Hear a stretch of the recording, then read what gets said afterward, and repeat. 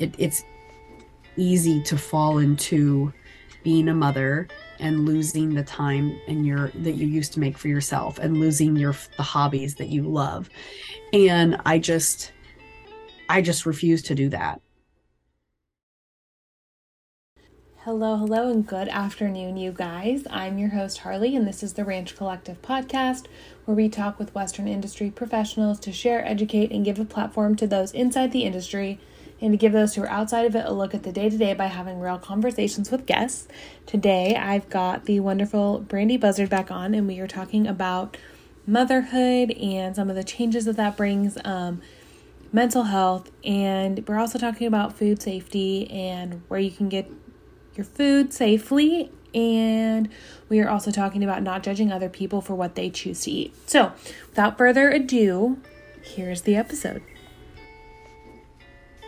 Hey you guys, it's Harley. I'm just hopping in before we start the episode to tell you about my other business, Foliage Company, and our retainer packages. So Josiah and I co-own a photography business where we partner with other small businesses, advocates, and influencers to create social media content. Recently, we decided to develop retainer packages for our small business customers who need photo content on a regular basis but don't have an in-house photographer. As you all know, social media is a huge part of growing your business and increasing your brand awareness, so fresh content is important. We are currently offering 1, 3, and 6 session packages with different time choices. You'll get high quality, professionally edited photos in unlimited locations, and a phone or a Zoom planning session so that we can make the most of our time together.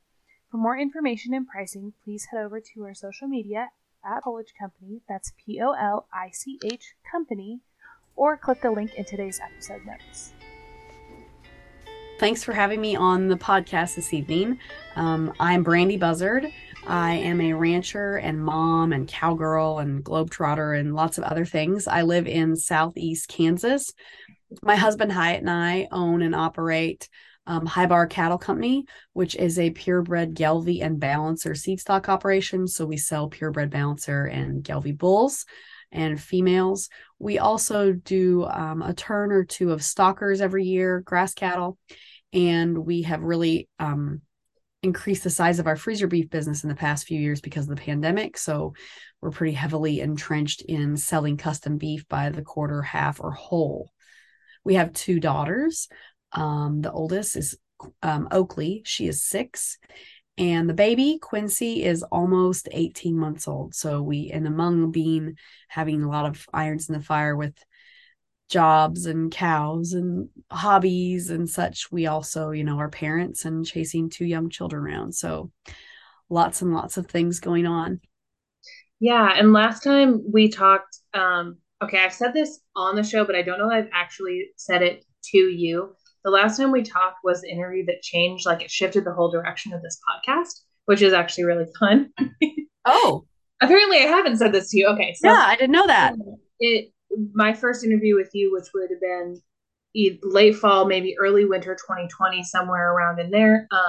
You were one of my first, like, I think 10 episodes. And yeah, I think I remember that. Yeah, I didn't know what I was doing yet. And it's very embarrassing to go back and listen. You still should, listeners. If you haven't, you should. But it was the first interview I did with someone who was doing any kind of ag education. And after I released it, I felt really good about it. It was like one of the first ones where I was like, yes, this is what I want to be talking to. These are the people who I want to talk to. And people will still tell me how much they liked that first episode with you. And I'm like, that was a long time ago. Well, that's nice. That's a great thing to hear. Yeah. So I thought I had mentioned that to you, but now you know.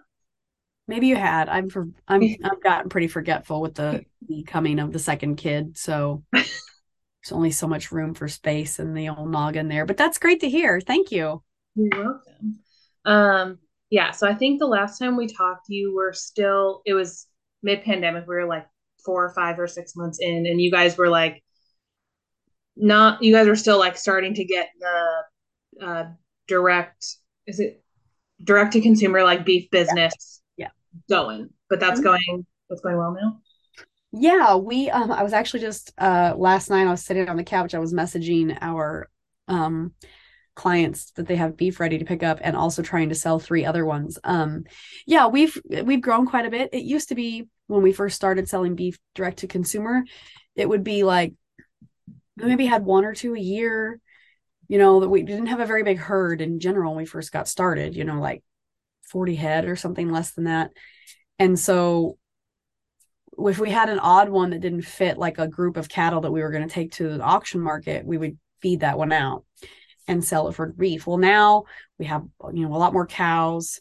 So we use that, like if we have a bull that doesn't fit our specs or doesn't fit our standards to sell as a purebred bull, we will take his manhood and he will become freezer beef. And so we just have a lot more of those because we have a larger herd now.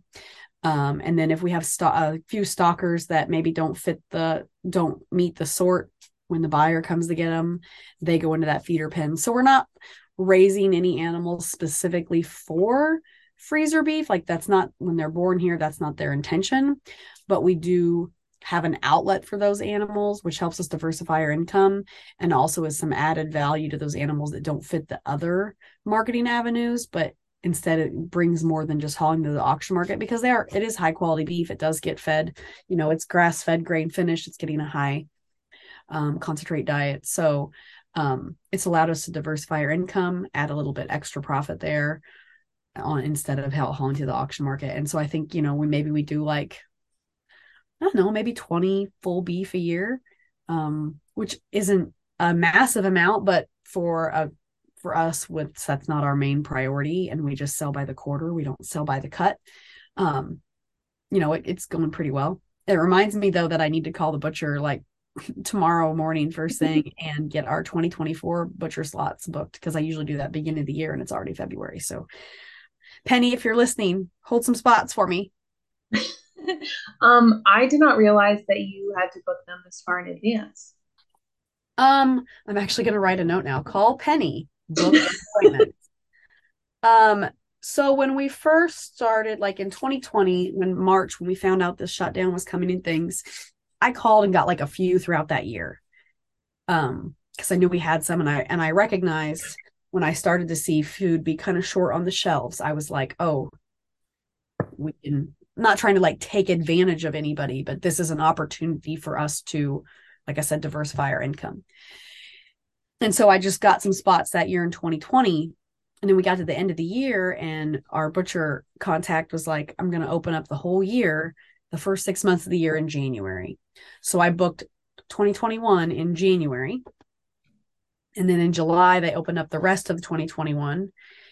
And I did the rest of 2021 and then as far into 2022 as they would let me. And then at the beginning of 2022, I called and just did all of 2023. And so now it's just, I just book them the first of the year because I don't think that this trend is going to go away. I don't think this is a trend. I don't think people have like all of a sudden learned more about where their food comes from and gotten these connections with farmers and ranchers, whether it be getting their popcorn or their beef or their chicken or whatever it is from a farmer rancher. I don't think people are all of a sudden going to decide, hey, I don't want to do that anymore. I think people are valuing that connection and are going to keep doing it. So we may not like grow to 50 head a year and that's fine, but I don't see it shrinking for us. So it's funny. We actually have a customer of ours. I go to church with her and she bought a quarter. I think her and her one of her kids, like her kids' family, got a quarter and split it. And she previously was vegetarian. Like she'd been eating meat for a long time. And then they stopped eating meat. She was vegetarian for I don't know how many years. And now the only beef that they will eat is our beef. Like that's it. They won't eat beef from the grocery store, even though beef from the grocery store is safe and nutritious and healthy. And it's literally the same nutritious, safe product that you get from your local butcher, but they will only eat beef from us, which is a huge compliment to me. Yeah. And like, I don't know that I've ever converted a vegetarian before, but that's kind of cool. Like, I don't know if they eat pork or chicken or anything now, but they went from not being a vegetarian to now eating beef. And so I feel like that's a huge compliment and a huge testament to what you can, the kind of relationships that you can build with people if you're willing to be open-minded and not just bash vegans, bash vegetarians. Yeah, absolutely. I've seen a lot of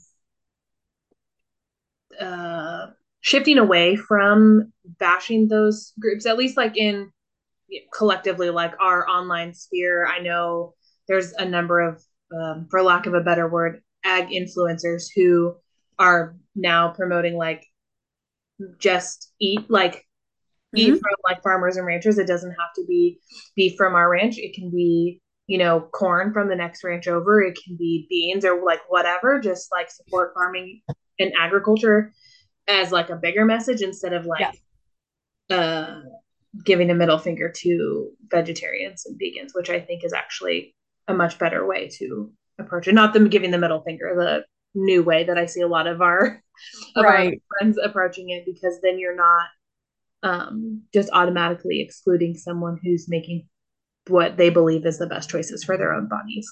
Right. Yeah, I know what you mean. Like it used to be, and I'm guilty of it. Like I just did a keynote and a workshop at a conference last weekend or 2 weekends ago. And I told the audience in the workshop, like, I'm not perfect. Like I can stand up here and tell you these things that this is what we should do. And I'm coming from a place of like, I have been here and I have made the mistakes and said the wrong things and made the bad choices. And I can stand up here and say that I don't think that's the most effective way. And I've made the mistakes and I've been the bad actor. So I feel like I have a place that I have something to stand on to say, like, maybe let's do better and be better. So it's not comfortable for me to say that I was wrong because I'm an Enneagram 8 and we hate being wrong. But I felt like people needed to hear that like I've been wrong. I've said the wrong things. I've done a lot of like said a lot of things or done a lot of clickbait titles that were wrong in the past and that I'm not proud of, but I'd like to think that I know better. Now I do better. So like I can write the clickbait headline or post on Facebook or Instagram and I know what will get shares, but is that going to resonate with someone who's looking for information about their food? No, they're going to be offended and rightfully so. Like I don't want people criticizing me just because I eat meat. So why should I criticize someone just for the reason that they're a vegan or vegetarian? Because as it turns out, vegans and vegetarians also eat. And like, guess what? This food also comes from farmers and ranchers. So just because they're not eating beef or pork or chicken or whatever doesn't mean they're not supporting agriculture. They're just not supporting my segment of agriculture, but they could be supporting all of my farmer friends who don't raise animals. So like I said, I can get the clickbait.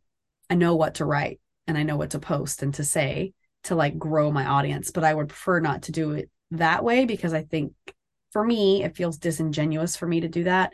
And it also sends a message that I'm not willing to have conversations with people because that's not the case. I want to have conversations with people. That was a really long answer to your question. Sorry. I was like, I don't even remember what the question was, but I'm thrilled. I'm sorry. I'm really sorry. I get rambly. I always tell people that I'm like the person that's on stage is authentic and rambly and sarcastic and random, and that the person at home is sarcastic or rambly and random. So, I mean, you're getting like this is me at home and this is me on stage too. So I hold true to that. Well, and I think there is never like a bad time to reiterate that just because someone doesn't eat or choose to eat the same foods as you do, that doesn't mean they're a bad person, or just because they're supporting agriculture doesn't mean they're a bad person or that they're your enemy. And there's always somewhere in the middle where we can always find common ground.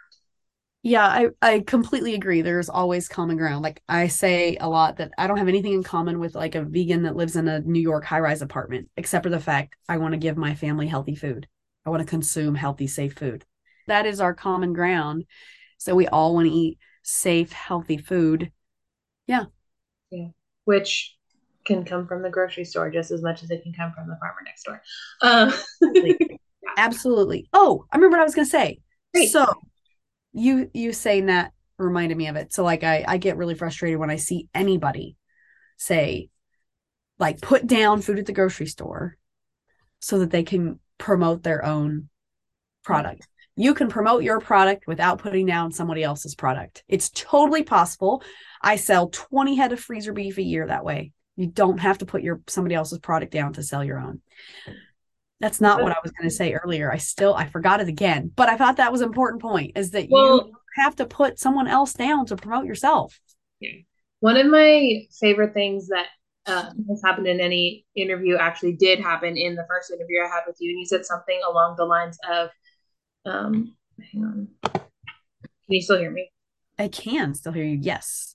You said something along the lines of, um, we have to like be mindful of like not pricing anyone out of buying healthy, nutritious food, and whether that's beef or it's, eggs right now, or just like your basic vegetables and stuff. That was something that I think about that actually very often because I see a lot of not just like friends, but I get targeted ads of like, get your GMO free beef at this specific grocery store. And I So know frustrating. I can see Grace talking about it, but and it's like, okay, but most people, myself included, if I was feeding more than just me, if it's just me and Josiah, cannot afford to pay the money that they want for a label that is not real.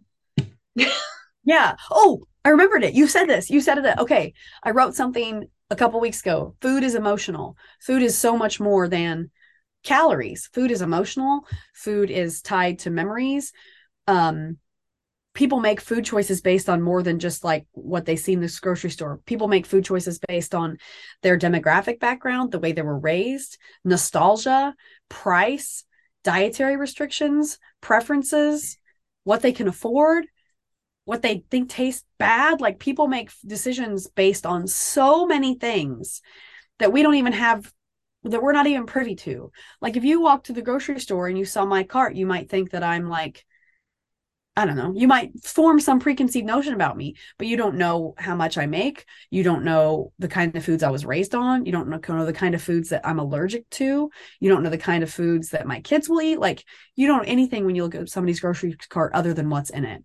And so I think sometimes it's really frustrating for us to judge people for what they eat just because we don't necessarily love it. And it's akin to mom shaming, right? The mom community can be really vicious sometimes, judging moms for what they do or don't do. And it's the same thing with food. Like we can be really vicious judging people based on what they do or do not eat, when in all actuality, like just let people eat what they want. And if they have questions, be there for them and help dispel misinformation. And absolutely, if vegans or vegetarians are like attacking my family or our ranch or something like that, that's a different story. But I'm not going to just like attack a vegan or a vegetarian because they don't eat meat. Like I don't want to be attacked because I don't like vegetables. So Yeah. like there's a massive component of called empathy that needs to be taken into consideration. It's very, very easy when you're educating in the online space, like a lot of what the education you do is, and a lot of what this show is in the online space, um, for keyboard warriors and or people who don't remember that that's a human being that they're speaking to on the other side, or Yeah. um, they just assume that like if you disagree, you're not a real person or you're like some robot or something like that. Um, it's very easy to forget that it's a human being with like a whole life. Yeah. You're absolutely right. Like it's really easy to sit behind a keyboard. And again, I'm guilty of these things. Oh, Uh, for sure. Me I'd too. like to think that I don't do it anywhere near as often or at all. Like I'm trying not to do it, but it's really easy to not know who you're talking to and just rattle off something snarky or rude. And that's why I always tell people to write angry and then breathe and then proofread before you publish it. So yeah, it's important to remember that we are all just people trying to get through our lives happily and healthily, and to not just tear people down for little like minor disagreements. That's the word I'm looking for. Disagreement. You brought up world's most perfect transition when you start talking about Oh, mom shaming. We okay. keep past it, but we're gonna go back. Yeah. Because that is actually a big part of what I wanted to bring you back on to talk about was continuing to be like your own person when you become a mom, because I'm almost 30, you're in your 30s. Lots of our friends and families are having kids, going to have kids, or having second, third, fourth kids. And that comes with like some really big changes in who you are, who you think you are, and all that. Yeah, it does. Yes, it does. I had one kid when we talked the first time, Oakley, but since we last talked, I had another one. And even going from one to two was a huge shock. Like I felt like I had things handled and like ran a tight ship. And now we have two, and I just drastically underestimated how much more time another kid takes. So yeah, I mean, I'm an open book. One of the things that I do that I see you talk about a ton is like continuing to be, this is going to sound so weird, but I don't know how to better phrase it. It's like continuing to like be your own person while still being a mom. That doesn't sound weird at all because that's what it is. Okay, tell me more about it. Yeah, I mean, being a mother, the easiest thing to do when you become a mom is lose yourself in becoming a mom and motherhood, because it is so much work to be a parent, particularly a mom. And that's nothing against dads at all. So I don't want any guys to come after me for saying that. But like being a mom and motherhood is a whole new level of being needed, you know, like there's a human dependent on me. My oldest daughter, it doesn't matter if her father is 5 feet from her. If she needs something, she comes to me. Now, the youngest one is very much daddy's girl right now, but I have a feeling that will probably change as she gets older. But they just need so much. And it's really easy to get caught up in taking care of their needs, making their doctor's appointments, spending time with them, snuggling them, when they're newborn, like that first like 6 or 8 months, like they are helpless. And so it's really easy to just get caught up in that. And then if you add another child and like, then you're just, it's easy to fall into being a mother and losing the time that you used to make for yourself, and losing the hobbies that you love. And I just refuse to do that. God did not make me to be someone who can handle being a mom and not making time for myself. I think there are millions and millions of women who are so happy to be a mom, and that's all they want to do. And that is totally okay with me. And that is great for them, because I'm not here to mom shame anybody. I'm not here to food shame anybody.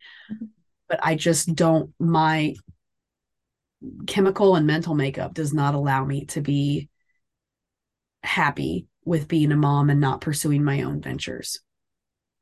So I have a husband who was well aware when we got married that I was never going to just handle all the mom stuff and not expect him to help, to pull his weight. I shouldn't even say help. My husband pulls his weight as a parent. He does not help.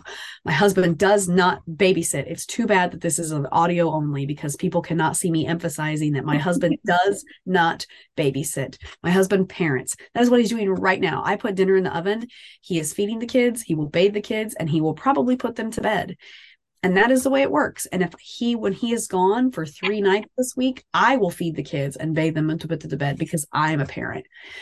And he has not had to give up his hobbies and his time for himself. Not that he had a lot of time for it anyway, but he has not given up those things that speak to him and his passions. And I'm not going to give mine up either. So it does take a lot of work and effort, because my hobby, rodeo and running, are fairly time consuming. I need time to ride my horses, and it's hard to ride a horse with a little infant and a toddler, like on the horse with you. But he recognizes that when I am able to do things that provide me happiness, I'm a better wife. I'm a better mom. I'm happier.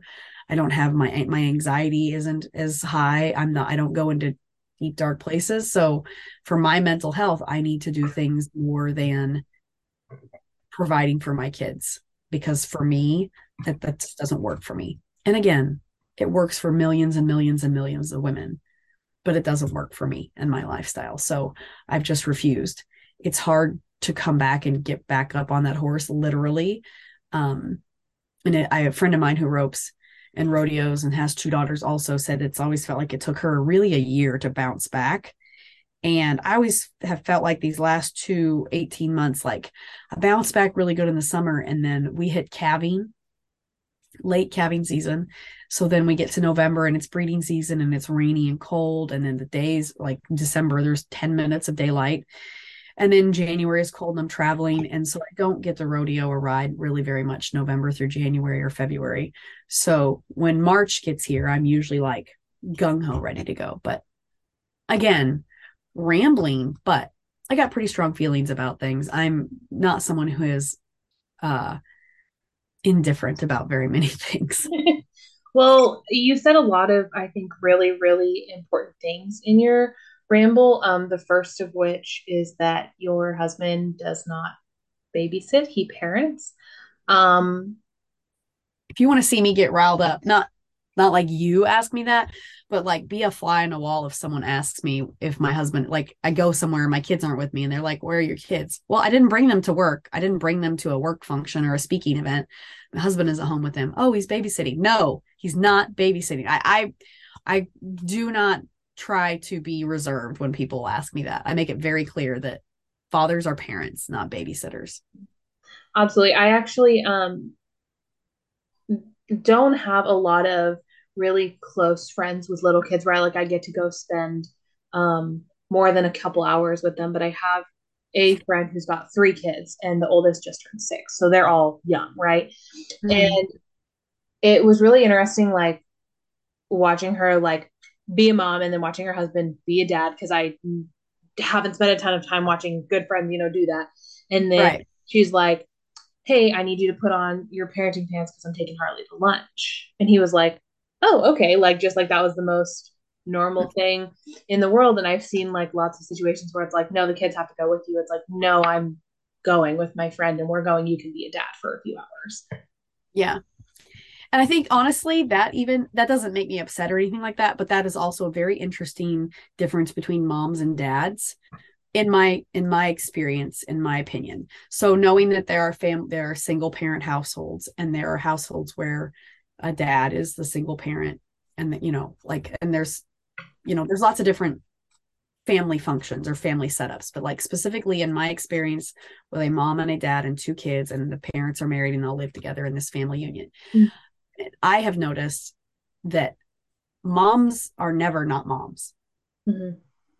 Like I don't ever take my mom hat off, ever. Even when I'm gone, I don't take my mom hat off because I'm texting like, did you make sure and send $1 for dollar dress down day? Did you make sure and pack her lunch? She doesn't like drumstick day at school. Like all the stuff, like the mental load that we talk about for moms, parents, like moms carry that a lot of the time. And so even if a dad is pulling his weight and is, capable to do that, like the dad may not know all the little things about like which pair of school pants are not long enough. So don't even try to get those, like just that stuff. But it just really interested me that like moms are always moms. Dads put on their dad hat or their parenting hat, like, and then they take it off really easily. And maybe that's just my family. I don't know, but that's what it seems like I've noticed. And again, it's not an indictment on dads or men at all. I'm not anti-man. I'm married to a man, but it does seem like I don't know many moms who take a mom hat off. They're just, I'm a mom now. I'll be a mom till I die. Even when I have grandkids and great grandkids, I will never, ever take my mom hat off. Yeah. And that is also really interesting. I know like part of that was like he was walking in from work because he's a rancher and it sounds weird to say like a stay-at-home mom because she also earns income online, but she's essentially like a stay-at-home mom. So that was her letting him know like, hey, I'm taking my mom hat off. It's time to hand the reins over to you so I can go be friend and not mom for a few hours. Right. I get it. Like I said, I'm not like criticizing anybody. Oh no, it's something I noticed that like I'm in the car, like if I'm driving. So in our car, in our household, like whoever's driving, the other parent is helping the kid. Okay. Kids. So like if my husband is driving, I know that if a child needs a toy or needs a drink from their cup or something, like I know that I'm doing that. When I'm driving, my daughter, the 6-year-old, who's the one that knows how to ask for things, like just continues to ask me. Mhm. And I have to like tell my husband, like, I'm driving. It is now your job to do these things. Like, Yeah. do this. People can't see my hands right now, but like, and so I noticed that like it's just like telling him to like put your dad hat on, like, or your dad pants or whatever. Like my mom pants, my mom hat is always on. I'm not gonna say my mom pants are always on. You know what that just reminded me of? There's a you know how Saturday Night Live does like commercial skits? Oh yeah, they have those mom jeans. Yeah, that just reminded me. I have a pair of mom jeans, high-waisted mom jeans. I don't love them. I'm not really sure why that's so. It's not for me. It's not for me. I But have, well, I have a really long torso, so like most and shorter legs, so like most of my jeans are higher waisted, just so that way they fit me appropriately. Because low mhm, waisted jeans are like not it for me. mhm. Paris Hilton can do whatever she wants, are not it for me. And so I have a bunch of like my mom's clothes from like the 90s. So she's got a whole bunch of like her mom jeans that like sit up almost to the ribs. And I wore them a lot in college. I don't really wear them now. But like when they were like high waisted, like barely covering your butt cheeks was the vibe. Oh yeah. Mm-mm. I did that a lot in college. It was looking back, I'm like horrified by the photos. I'm like, the what was I thinking? I don't even know. I don't even think I wore shorts a lot in college. Very much a jean person because I don't like to sit on seats and then like my legs stick to it. So Oh I yeah. don't think I wore a lot of shorts in college. I spent a lot of time. Well, I did like at the rec, but like to class and stuff, I don't think I did. oh, to class I didn't. I wore a lot of yoga pants. Yeah. Yeah. But outside of class, I was like always in shorts or a dress because I had nice legs. I gotta show them off. Yes. Show off those stems. I was like, they're short little baby legs. I gotta show off what I have. You got to do it. Um, but yeah, and then something else that I thought was interesting because it just reminded me of Josiah's mom. Actually, you said you'll still be mom even when you're a grandma. Mm-hmm. And over the summer, Josiah's grandparents were visiting his mom's mom. And Mm-hmm. we were making something in the kitchen and then it caught fire in the oven.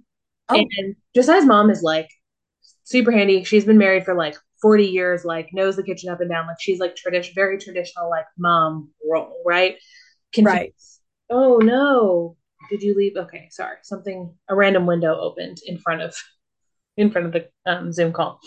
And so she can like do anything. And so when this thing lights fire, she looks at she looks at her mom and goes, "Mom, what do I do?" Oh, that's funny. It was so funny because I never like see her like that. She was just like, "Mom." Mom, help.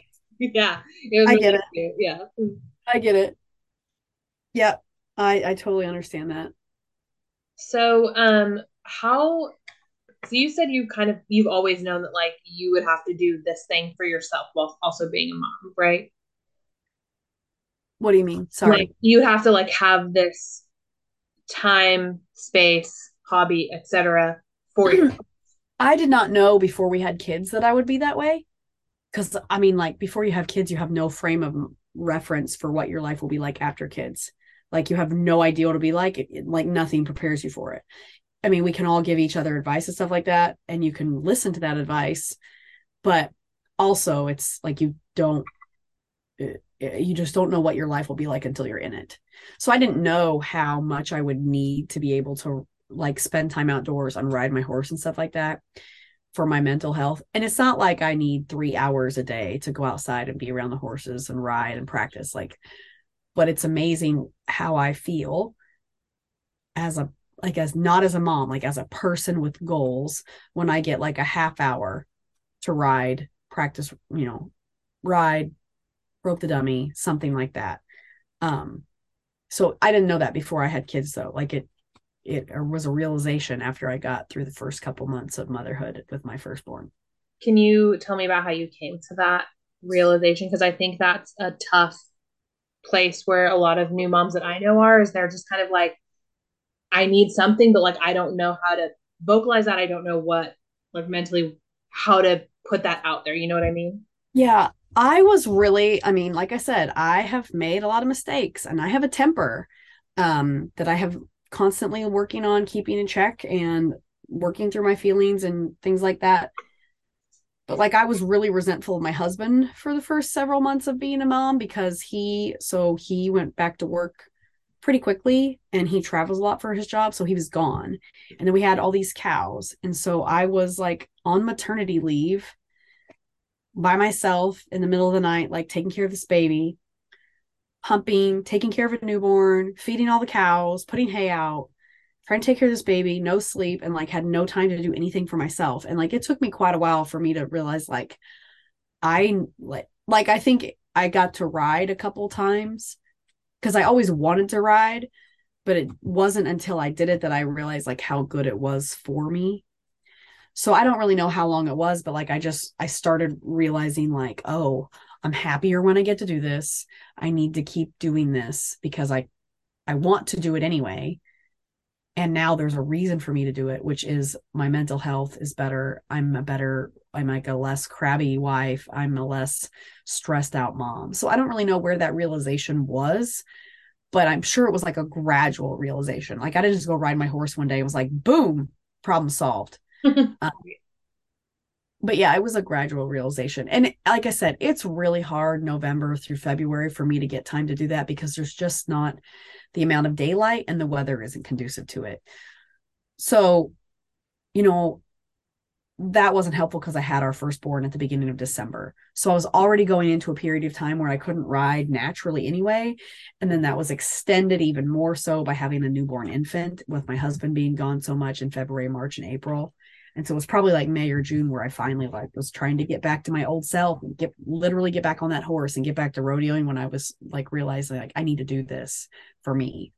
The sweet spot is when I get to run in the morning before the girls get up for school and daycare, and then I get a horse rode at night.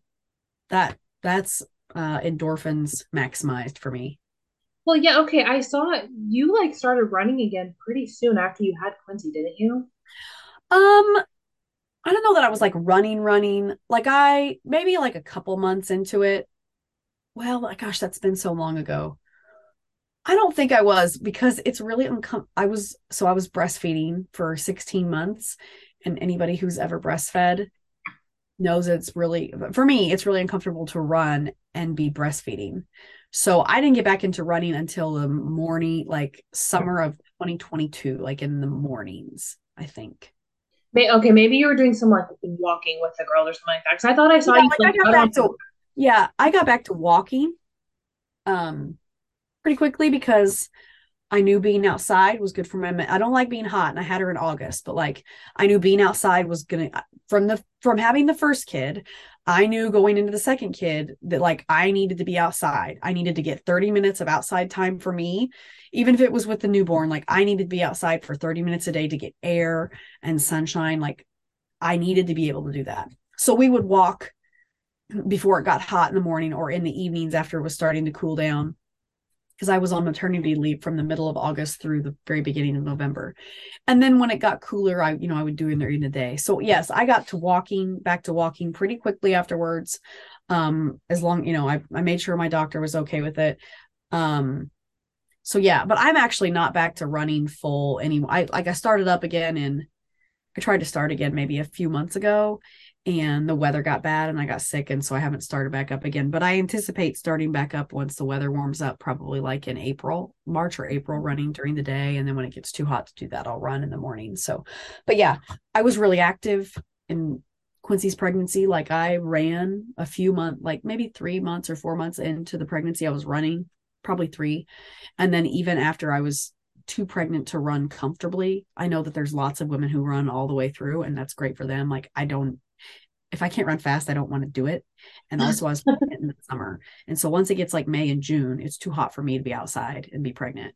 But I continued to walk with her. I would, it was not uncommon for me to like in July around 7:30 or 8, once it started to actually cool down a little bit, for me to go for like walk for 35 or 40 minutes. And that helped me be fit. And I really think that helped me recover really quickly from having her, and help me get back to like being on a horse and being active again. Yeah. Well, and walking is like, it's so good for your hips and stuff. I've heard it's so good for your hips, especially like in later pregnancy, if you can comfortably like go for any length of walk, it like helps keep like your hips a little more open, allegedly. I don't know. I've never been I pregnant. wouldn't, that would not surprise, like, I don't know that for sure, but that would not surprise me. I mean, because I know after I had Oakley, it took me a long time to recover to where I was like, where I was walking and wasn't sore, you know, and it was a long time before I could ride. And I felt like I hopped right back up. Like I was out in the barn with Quincy when she was like 4 or 5 days old. I wasn't doing a lot, but like I was out in the barn walking around. I recovered a lot more quickly in terms of like physical pain after having Quincy than I did after having Oakley. Like my body still had to heal and like the swelling still has to go down and you know, lose weight and things like that. Like all that still was happening, but just like how I felt was better after Quincy. Yeah. Which is good. I don't know. Which is great. It's fabulous. You know, like I said, what I didn't know with the first one, I'm glad I knew with the second one. Yeah, for sure. There is something that you mentioned that I did want to circle back to because there's been a lot in the news recently about PPD and postpartum anxiety. Oh, yeah. And you specifically mentioned, and I know it's hard to talk about, but you specifically mentioned that you noticed that you were like resentful and you had a temper. And Yeah. I think it's thank you for being willing to like talk about it because I've seen with all of that stuff going on in the news, I've seen people who I would have never thought that about are like, yeah, I was really anxious. I literally thought I was going to die every minute of every single day after I had my first baby. And I was like, I'm sorry, what? Yeah. Well, I thankfully never felt like I was going to die. So I'm grateful for that. But yeah, I had what I feel like is a pretty severe case of postpartum anxiety. And I always have a temper. Like I came into this world mad and I'll leave mad. Like that's probably, I think, I don't know. But I've always had a temper that wasn't exacerbated by having a baby. But like I never had been resentful of my husband until we had kids, until the stark differences between motherhood and fatherhood and just juggling being a parent and jobs and cows, like to all that stuff came into play. So I don't remember being resentful of him until then. And that's unfortunate for both of us because that's not how I want my marriage to be. And things are way better now than they were then. But it took a lot of like reflection and healing and communication and teamwork to get there and to get here. But I didn't know that it was that I knew about postpartum depression. Like I knew that was a thing, but I didn't know postpartum anxiety was a thing until like I was several months into it, was reading about it. And like, then now I know, like I absolutely had it. It would start to get dark. And again, I had her in December, my firstborn.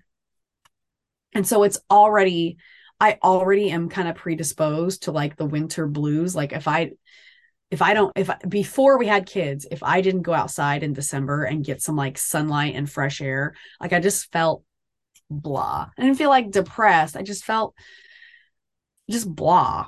And then I added a baby in where I wasn't really getting out very much. And like it would start to get dark and I would feel the walls closing in on me. And I would be terrified to be alone.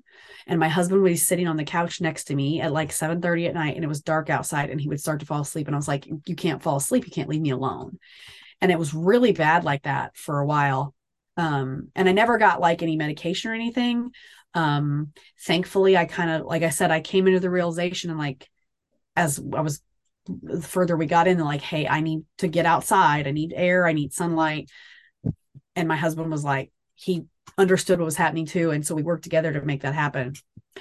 But I was never on any medication, but it was good that I figured out what was going on because with the second one I knew what to expect. Like I knew that I could possibly get that way, and so I knew what I needed to do to prevent it. So I was able to get outside and do that. And I'm still get anxious in December, like when it's really dark in the winter. So I feel it the most like when I've taken, like if I'm got to go do something in town or do something after work and I'm coming home with the girls and it's dark. And like the whole way home, I'm thinking I still have to get these, like, it feels like I'm trying not to say this something like too dramatic. Like, it doesn't feel like the world is ending. It feels like I'm running out of time because, like, I know that bedtime is at this time and I want to get them in bed because then I only have a certain amount of time for myself, for me to take a shower, pick up, or work on my computer or something. And so, like, if I'm out in the winter after 5:30 or once it gets dark with the girls and I'm going somewhere, like, it's stressing me out and giving me anxiety because I feel behind. I feel like the walls are closing and I feel late. It's a very darkness oriented thing for me.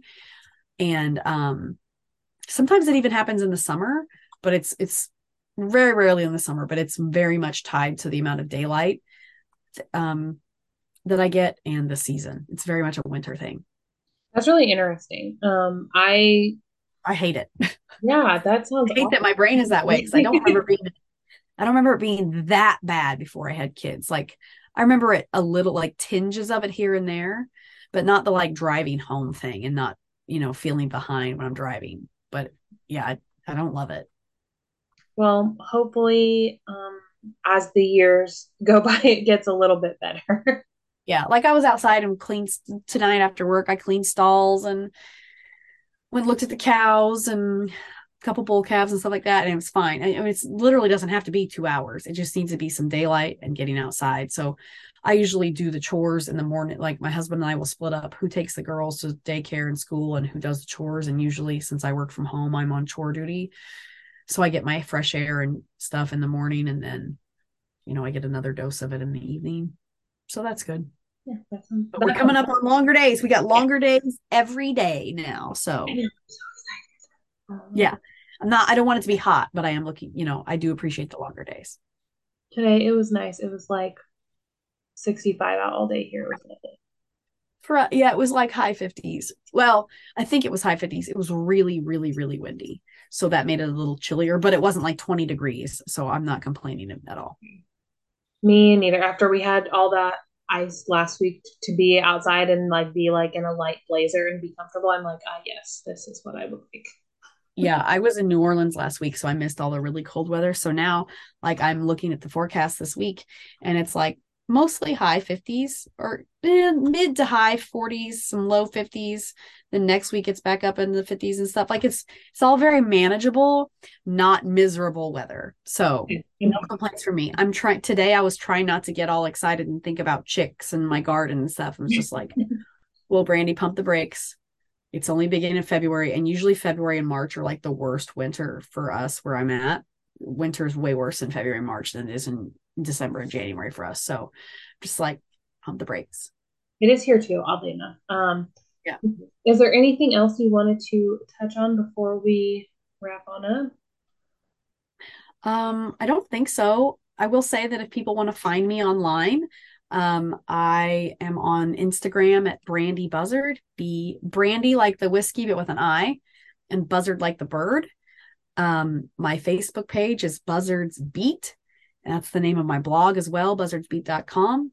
And on there, you can find all sorts of information about me, my blog posts, public speaking information, all sorts of stuff like that. Perfect. That was going to be the very last thing I had to ask for you. Sorry. No worries. From you. Thank you again for giving me some of your time. This has been really, really wonderful, and I hope we can do it again before another 2 years is up. Yeah, absolutely. I really enjoyed it. It was nice to talk to you again, and thanks for having me on the podcast again. It was great. Thank you so much for listening today. If you enjoyed the episode, please feel free to connect with me on social media. It's at Ranch Collective Podcast on Facebook and Instagram, and subscribe to the podcast to get new episodes as soon as they're released. See you next week.